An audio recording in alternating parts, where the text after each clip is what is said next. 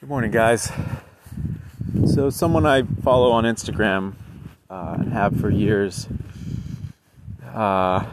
really went on a rant today in his stories. He'd been heading in that direction for a while, but he really tipped over the line into conspiracy theory stuff about the pandemic and all that. And it disappointed me, but it also got me thinking about sort of how that kind of creep of someone's message can take you by surprise, that you can sort of be persuaded by someone's argument right up to the point where you start to think that there's some merit to the conspiracy theory stuff as well. And that kind of creep in our message can happen not just in that direction, but sort of all over the place in general. I had a different but related experience looking way back through my feed yesterday to find a photo that I knew I'd taken. And it was fascinating both how much my work and feed has stayed the same, but also just how some things I was doing back then felt fresher than they feel now, and how there's certain things that I tried doing back then that I haven't done since that were really good. And so our own communications to the world can creep around as well, and we can find ourselves not doing as thoughtful a job, as good a job as we once were, without even necessarily realizing it. I'm not necessarily ready to say that my content back then was better than it is now, but it's just has a slightly different flavor, you know? And so all of these two examples have gotten me thinking about what we can do to help get some perspective and to safeguard against that creep. And first, let me say that I think some sort of evolution is a good thing, right? Clearly, evolution in the broad shape of things, our own evolving ideas, change in general, growth, development, that is often for the good. But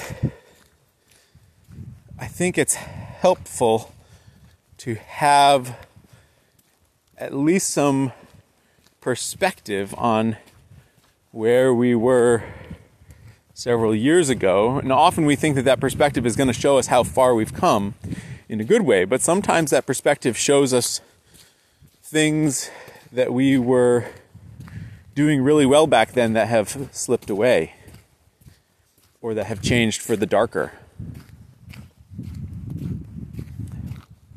I'm not a religious person, but I suspect that this is part of what people who are religious find helpful in their holy texts.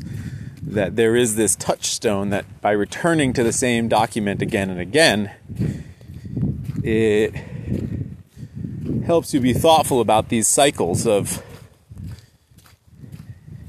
evolving away, but then challenging yourself to recognize and remember what was good originally for you in your original relationship with whatever thing it was in your life. So I guess the solution that I'm going to be taking is to see if I can set up more of those reminders where it tells you what you posted 2 years ago. And also to maybe do a deep dive pretty soon, going all the way back to the beginning of my feed and working my way back up to the present and writing down a list of ideas of things that I did once that I'd like to try doing again, or things that I talked about that I haven't talked about since, or that I expressed in a certain way, or photographs that I framed in a certain way that I don't see myself doing right now.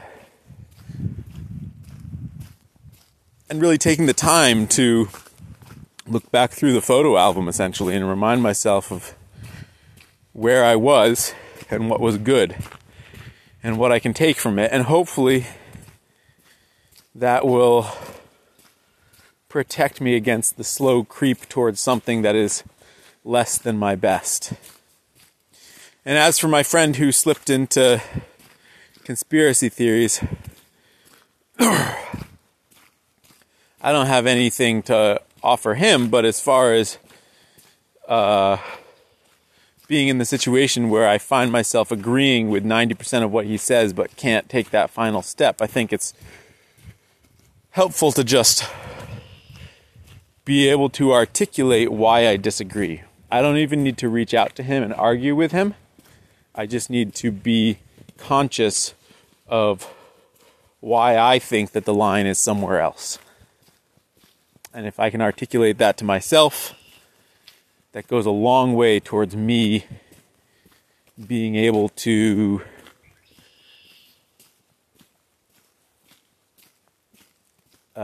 take in what he's sharing or not, and not simply be swayed by it, but to hold it up against my own measure of what is true.